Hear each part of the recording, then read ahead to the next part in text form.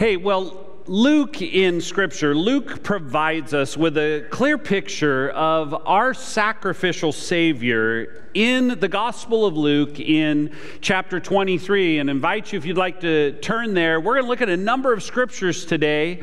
Encourage you to take some notes along the way, but we're going to need our Bibles or those devices here close. Listen to how Luke gives us this picture of our sacrificial Savior. Luke 23, beginning in verse 33. When they came to the place called the Skull, they crucified him, being Jesus. They crucified him there along with the criminals, one on his right and one on his left. Jesus said, "Father, forgive them, for they do not know what they are doing." And they divided up his clothes by casting lots. The people stood watching, and the rulers even sneered at him. They said, "He saved others, let him save himself if he's God's Messiah, the chosen one." The soldiers also came and mocked him. They offered him wine vinegar and said, "If you are the king of the Jews, save yourself." I want us to allow ourselves scene for even just a few moments. You see, we become familiar with this narrative. Most of us are familiar with this story, the crucifixion account. But I want us to allow ourselves to just kind of take in that scene for a few moments yet again. And with that, to recognize that Jesus had every right to retaliate. Jesus had every right to retaliate. Now, hear the words of the Apostle Peter, one of the 12, one of the ones who rejected Jesus at his greatest point of need. This recorded in 1 Peter chapter 2, beginning in verse 23. Peter writes that when they hurled their insults at him, at Jesus, he did not retaliate. When he suffered, he made no threats. Instead, he entrusted himself to him who judges justly. He himself bore our sins in his body on the cross so that we might die, so that we might die to sins and live for righteousness. By his wounds you have been healed. Some of us recognize that statement, don't we? For it is referenced by the prophet Isaiah in the Old Testament. By his wounds we are healed. Well, friends, today we continue our journey to Easter. We've examined thus far the love of Jesus. We've observed, as recently as last Sunday, the power of Jesus. This morning, we consider the forgiveness of Jesus. Will you bow your heads with me as we pray? Father, this morning we give you praise for the opportunity to be together, God, to be connected as this body, as this community of believers, and to welcome all into this space. God, we look to you today as we look to your word. Pray that your Spirit would powerfully speak as we reflect upon, as we consider, as we lean into this thing we know is forgiveness and the power of that forgiveness that is found in Jesus Christ. God, we thank you for this time, and I thank you for each person present, both in person and virtually today, and we pray this in the mighty name of Jesus. Amen. So, speaking of journey, we journey further back now in our scriptures this morning. We journey further back in Luke's gospel, now in chapter 7, beginning in verse 36. As you see in the scripture there, this is the account of Jesus being anointed by what is described as a sinful woman. And so this account unfolds in Luke chapter 7 and verse 36. I invite you to follow along as I read. It says that when one of the Pharisees invited Jesus to have dinner with him, he went to the Pharisee's house and reclined at the table. A woman in that town who lived a sinful life learned that Jesus was eating at the Pharisee's house, so she came there with an alabaster jar of perfume. As she stood behind him at his feet weeping, she began to wet his feet with her tears. Then she wiped them with her hair, kissed them, and poured perfume on them. When the Pharisees who had invited Jesus saw this, when the Pharisee who invited Jesus saw this, he said to himself, if this man were a prophet, he would know who is touching him and what kind of woman she is, that she is a sinner. I mean, just kind of sense the tension that's in the room as this woman has shown up to do this very thing for Jesus. Jesus answered him. He said, Simon, I have something to tell you. Tell me, teacher, he said. Jesus goes on, he says, 2 people owed money to a certain money lender. One owed him 500 denarii and the other 50. Neither of them had the money to pay him back, so he forgave the debts of both. Now, which of them will love him more? Well, Simon replied, I suppose it's the one who had the bigger debt forgiven. You have judged correctly, Jesus said. Then he turned toward the woman and said to Simon, do you see this woman? Guys, I feel like that's a key phrase that Jesus is saying. We all know that this woman is in the room, clearly, and she has become a disruption in the eyes of many of you. But do you really see what is going on for this woman? Do you see this woman? Jesus continues, I came into your house, Simon. You did not give me any water for my feet, but she wet my feet with her tears and wiped them with her hair. You did not give me a kiss, but this woman from the time I entered has not stopped kissing my feet. These were ceremonial type things that a host would generally do for their guests. Jesus continued, he said, you did not put oil on my head, but she has poured perfume on my feet. Therefore, I tell you, her many sins have been forgiven as her great love has shown. But whoever has been forgiven little loves little. Then Jesus said to her, woman, your sins are forgiven. The other guests began to say among themselves, who is this who even forgives sins? Jesus said to the woman, your faith has saved you. Go in peace. It's a very interesting story, and other translations of Scripture there in verse 47 that maybe I'm more familiar with, it states it like this, that therefore I tell you, Jesus says, her many sins have been forgiven, for she loved much, but whoever has been forgiven little loves little. Jesus sent her away, telling her that her sins have been forgiven. Friends, I wonder for each of us, as we reflect on our own lives, have you found yourself on the receiving end of Jesus' forgiveness? I trust that you can say yes to that. In fact, probably the more likely answer is time and again, I have found myself on the end of Jesus' forgiveness.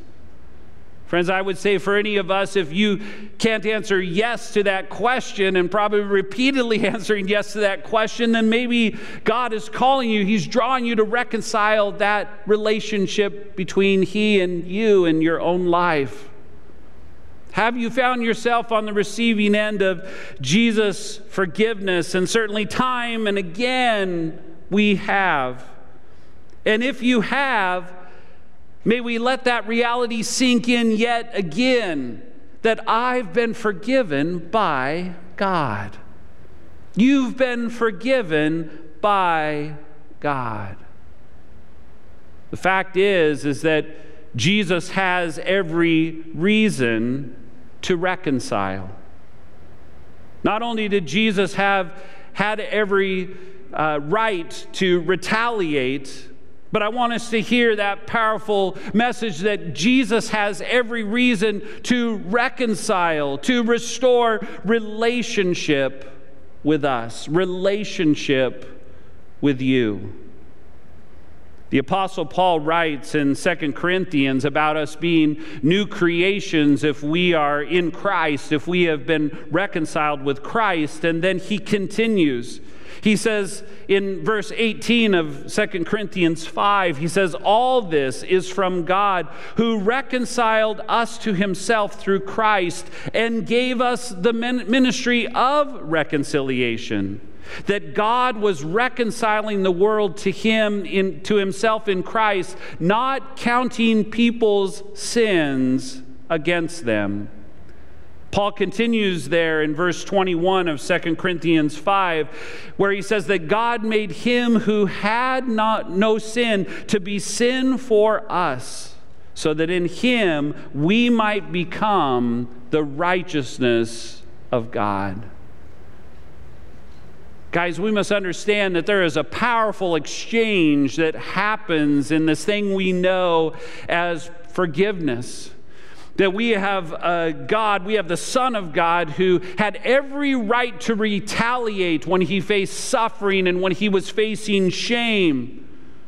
But he endured that, and he even endured death on a cross because he also has every reason to want to reconcile with each of us, his creation, calling us to be his new creation. Listen to the uplifting and inspiring words of the psalmist David. This found in Psalm 103. Praise the Lord, O my soul. All my inmost being, praise his holy name. Praise the Lord, O my soul, and forget not all his benefits. The first one, who forgives all your sins. David goes on to say as well, those benefits include healing and redemption and the satisfying of our souls. And in verse 8 and following, David writes, I love this. He says, the Lord is compassionate and gracious, slow to anger, abounding in love. Verse 11, he does not treat us as our sins deserve or repay us according to our iniquities. For as high as the heavens are above the earth, so great is his love for those who fear him. As far as the east is from the west, so far has he removed our transgressions from us. I love that picture. That as far as the east is from the west, if in spreading out my arms to signify from east to west, might we recognize that there is never a point where east or west fully cease to exist. They run one into the other. It all depends on the way that you're looking. It is never ending, is what David is saying. As far as the east is from the west, go on and on and on. So far has Christ removed our transgressions? Has he forgiven our transgressions and removed them from us if we will simply come to him with those transgressions? Here's the reality. It's that freedom brings a newfound freedom in our lives. Forgiveness, brings a newfound freedom in our lives. No longer are you held back. No longer are you held captive. No longer are you having something held against you. You have been released from the penalty of your transgression and from your sin. You see, this journey of Easter, this journey to Easter, and the forgiveness of Jesus serves as a powerful reminder that yes, Jesus had every right to retaliate, and yet he has every reason to reconcile, and that our repentance is and can be met with his redemption. Our repentance met with his redemption. You see, it starts with a repentant heart. The Apostle John puts it this way in 1 John 1 and verse 9. He says, if we claim to be without sin, we deceive ourselves and the truth is not in us. But if we confess our sins, he being God is faithful and just to and will forgive our sins and purify us from all unrighteousness. I read this scripture and I'm so familiar with it in other translations, some of you know, and cleanse us from all unrighteousness. But the reality being, John says, is it must start. If we're going to experience, if we're going to engage with the forgiveness of Jesus, then it has to start with our own repentant heart. If we claim to be without sin, we deceive ourselves and the truth is not in us. But if we confess our sins, He is faithful and just and will forgive us our sins and purify us from all unrighteousness. Do you hear, do you sense the vulnerability, right, that comes and is necessary to have a repentant heart? But just as we may feel that vulnerability, may we also know the powerful truth that it is met, a repentant heart is met by a redemptive God. Paul writes in Ephesians 1:7, says that in Him we have redemption through His blood, the forgiveness of sins in accordance with the riches of God's grace, which He lavished on us. Friends, it's true. Jesus is ready. Jesus is willing to offer forgiveness to you. Some of us might be here this morning thinking, well, you don't understand what I've done. You don't understand how life has unfolded for me. Friends, what I can tell you is that in God's eyes, as it relates to our own sin or as it relates to our own iniquity, that there is nothing irreparable in God's eyes.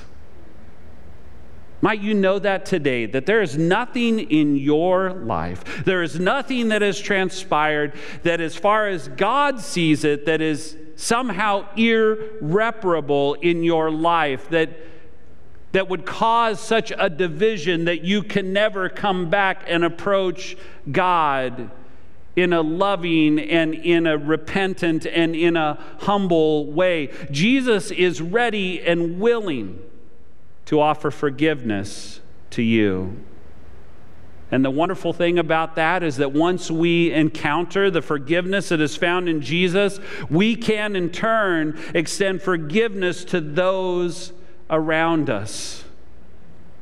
Recently in our study of Colossians, many of you were a part of our Rooted in Christ series. We're reminded of this in Colossians 3 and verse 13, where Paul says, "Bear with each other and forgive one another if any of you have a grievance against someone." And then kind of this powerful clincher, "Forgive as the Lord forgave you."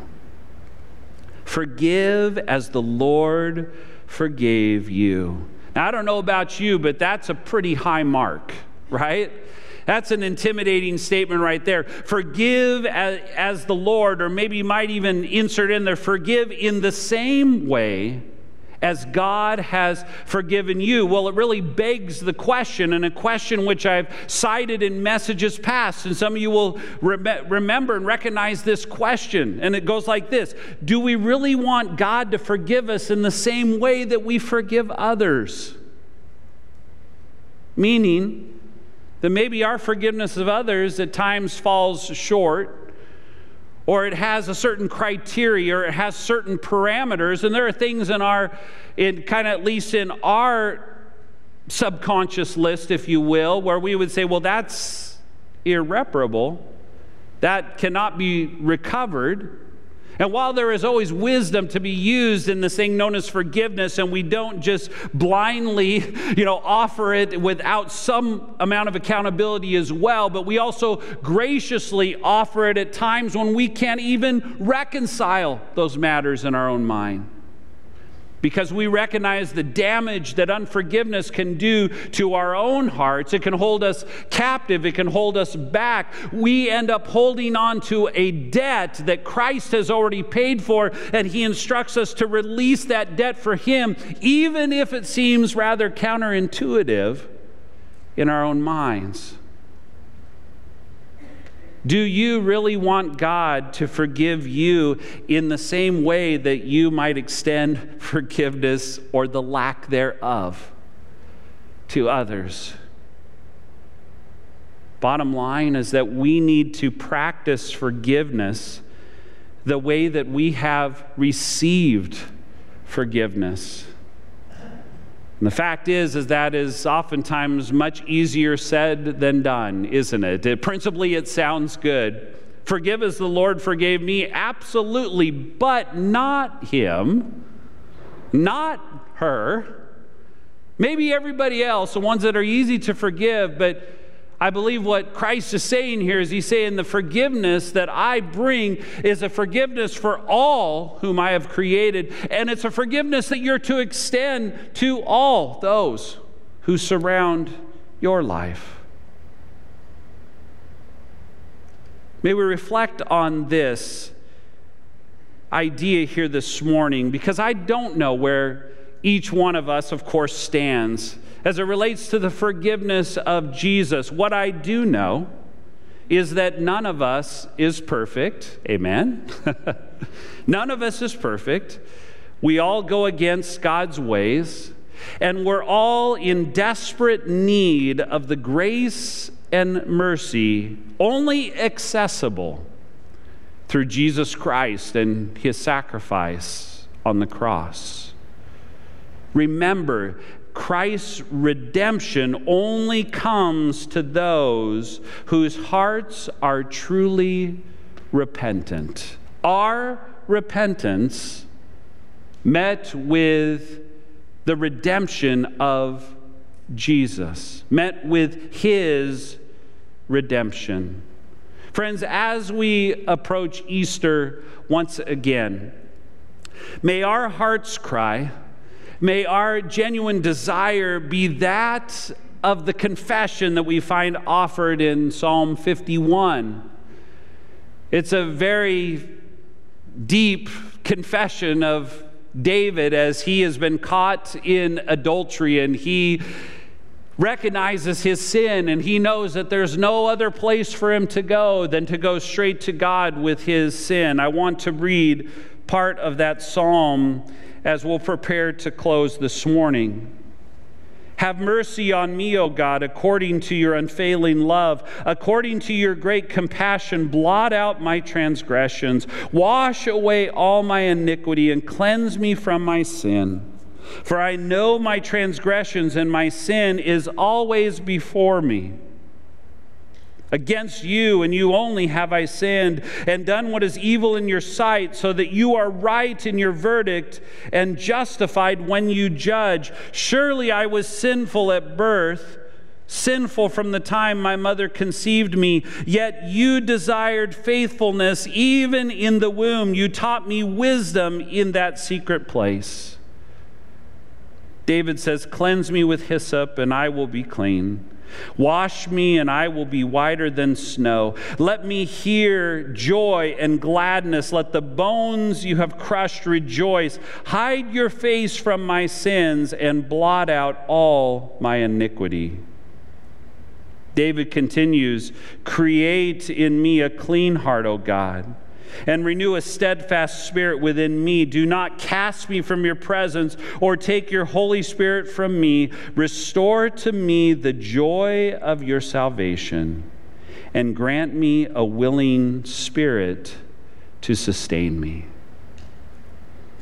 Friends, when it comes to the forgiveness of Jesus, when we recognize what Jesus went through on our behalf, that he had every right to retaliate in those moments when he was being crucified, when he was suffering, he could have ended it right there and be relieved of all the pain and continued pain that was to follow. He had every right to retaliate.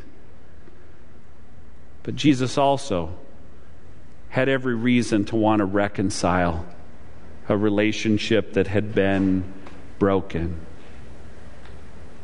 Our repentant hearts, our position and posture of humility can be met with his redemption and his grace. We're going to share in a song in our response this morning that simply titled, Come to the Altar.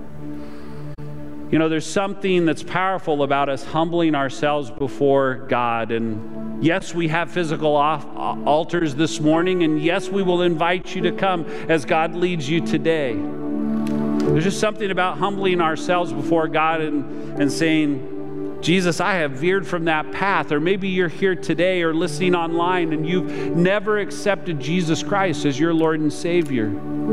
It comes through us being repentant and recognizing our sin and humbling ourselves and asking in that repentance of our sin for the forgiveness that only comes through Jesus Christ. And welcoming Him to be Savior and Lord of our lives. So that as we then next Sunday on Easter will celebrate the victory of Jesus, we acknowledge and we receive through forgiveness that victory that is ours. No longer slaves are held by sin, but becoming slaves to righteousness because of the work of Jesus Christ. This morning, as I lead us in prayer and as we'll share in this time, I want to invite you in whatever way God is calling you to be humble before Him today, with a contrite heart, with a repentant heart, to receive that redemption that is yours. Maybe for many of us, that means coming and kneeling at an altar of prayer today and humbling ourselves. May God direct you in that, but may you hear from Him what God is saying to you and what He is asking you to do, for the forgiveness of Jesus awaits you, awaits me. Will you bow your heads with me as we pray? Father, today we thank you for the opportunity that comes in forgiveness. We thank you for the life that we can experience, the freedom that comes from the forgiveness that is ours if we will repent of our sin, receive your forgiveness, and restore you in that right place in relationship with us. Lord, I pray for the many maybe today who have maybe never made that decision. That God, maybe today would be the day that they would acknowledge their sin. That God, you're not here to shame them. You're not here to publicly call them out. But God, you're here to receive as we humble ourselves, as we repent of our sin and receive your forgiveness. God, we thank you for it. It's a beautiful thing. For others of us, God, who maybe strayed away from the ways that we know you want us to walk in, God, may we confess that before you today. May we humble ourselves, and maybe that's in the posture of kneeling before you today, saying, God, I receive the forgiveness once again that Jesus was willing to die for and take my place. God, we humble ourselves. We want to hear from you. We want to do what you are asking us to do. Maybe you be honored in our lives. In Jesus' name,